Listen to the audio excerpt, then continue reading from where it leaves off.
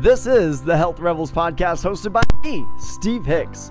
I have over a decade of experience as a personal trainer, and during that time, I have watched the smartest fitness advice fail people because we keep thinking that health and fitness is an individual's problem. The reality is there are forces all around us that are constantly pushing us to a default of being unhealthy and unhappy. To become truly healthy and happy, we have to rebel against those forces.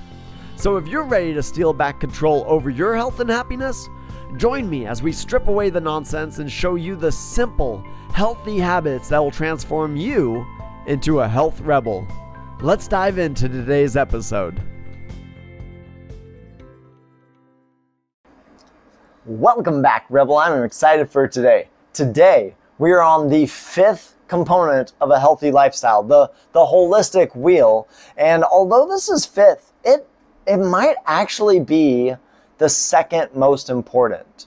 What we're going to talk about today is stress management. And I know this is weird. This is goofy. Why is a personal trainer, why is a health coach talking about stress management?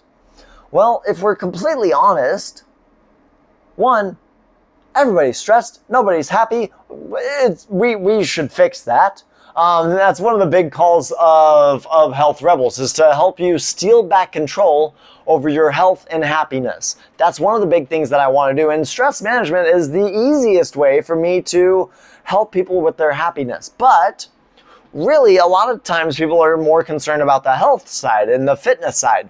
And really what we want to do is ultimately, I think most people have a goal of some sort of change, right? Whatever your goal is, whether it's weight loss, whether it's gaining new physical capabilities, whether it's becoming more confident in yourself, whether it's changing your appearance, building muscle, whether it's completing a 5K, whatever your goal is, it is ultimately some sort of change.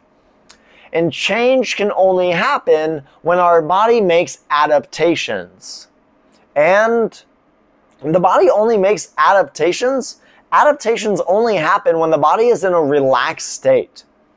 Now, the relaxed state, if we want to get technical, if we want to talk about the biological terminology, a relaxed state in the body is a parasympathetic nervous system dominant state. Our body has a lot of nervous systems, but one of them is the autonomic nervous system, or your automatic nerves.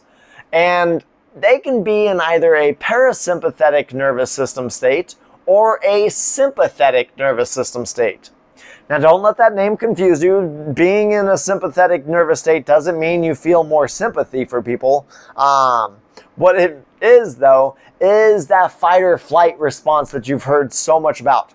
Sympathetic nervous system does the fight or flight.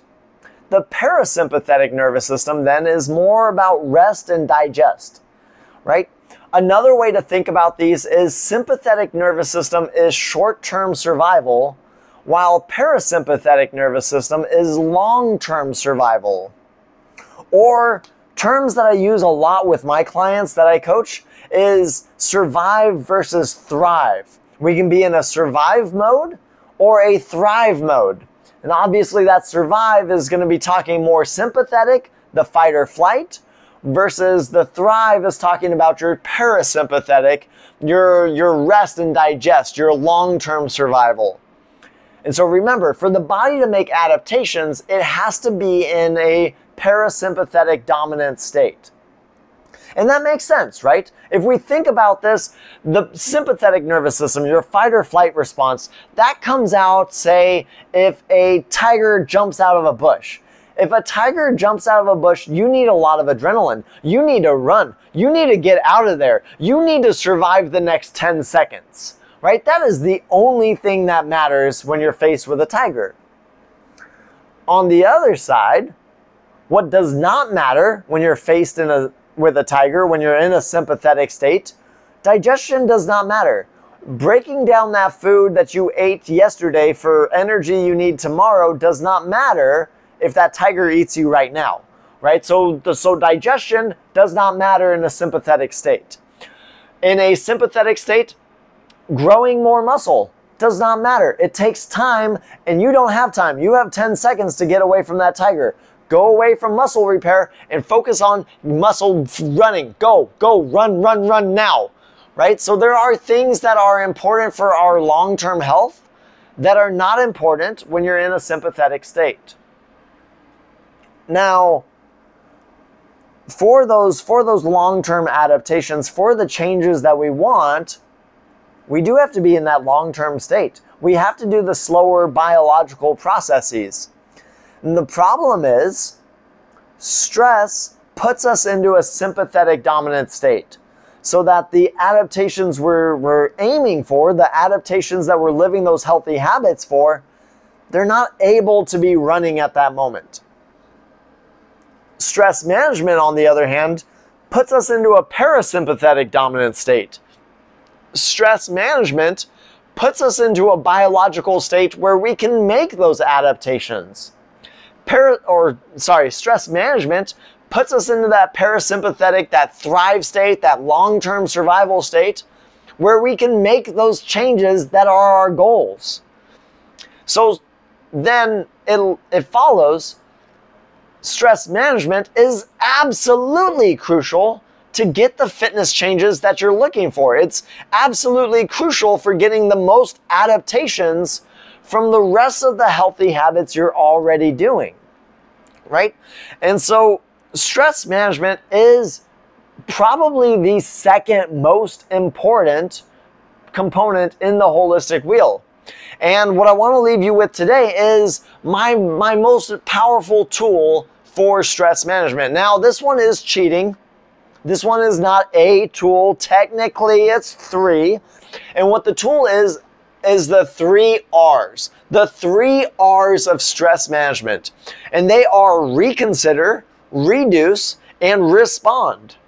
So the first R, reconsider. There was some fascinating, absolutely just mind-blowing, absolutely bonkers research that came out of Stanford.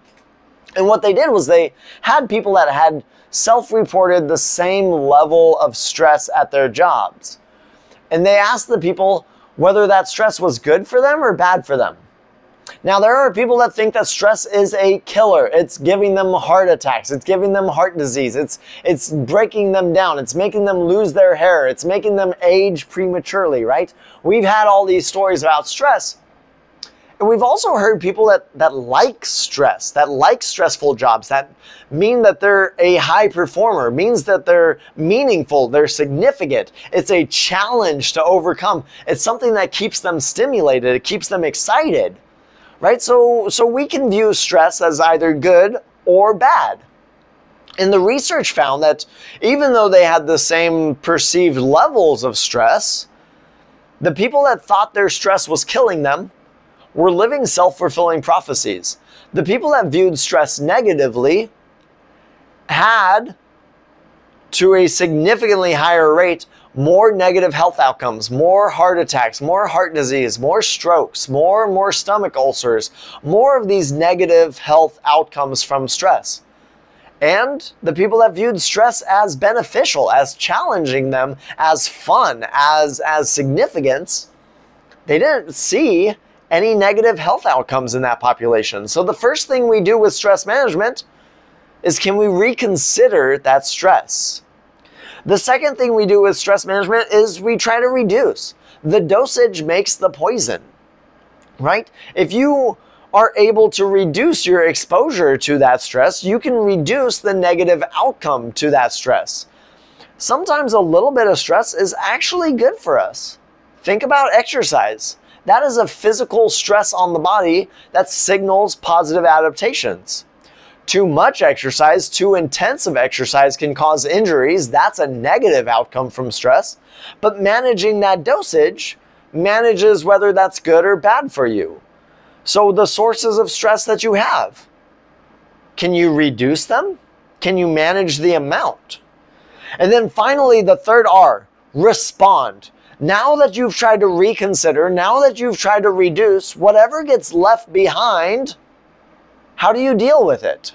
Are you going to deal with it in a healthy way that moves yourself forward? Or are you going to bottle it up inside so that that emotion stays stuck and ultimately leads to an ulcer or a heart attack or something else? How do you respond to the stress that's left over? So that's stress in a nutshell. That is why stress management is so doggone important, why it's such a crucial step in your health and fitness, and the most powerful tool you can do to manage stress with the 3 R's of stress management.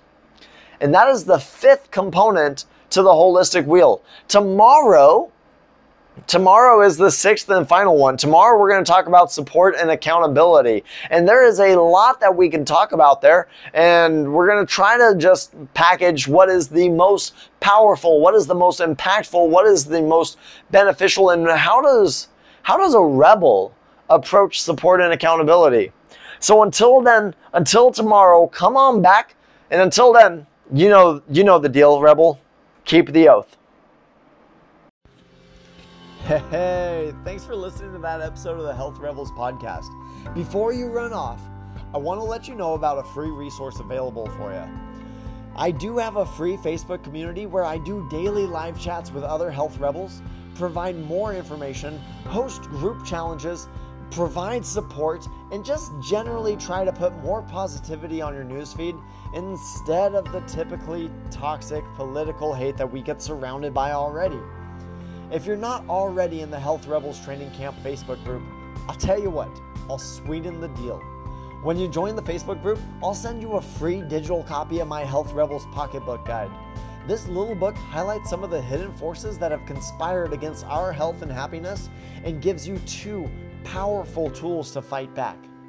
You can join the Health Rebels Training Camp group by visiting www.facebook.com/groups/Health Rebels. That's an S after both groups and Health Rebels. Or by checking out the show notes. You can also search on Facebook for Health Rebels Training Camp. I hope to see you inside.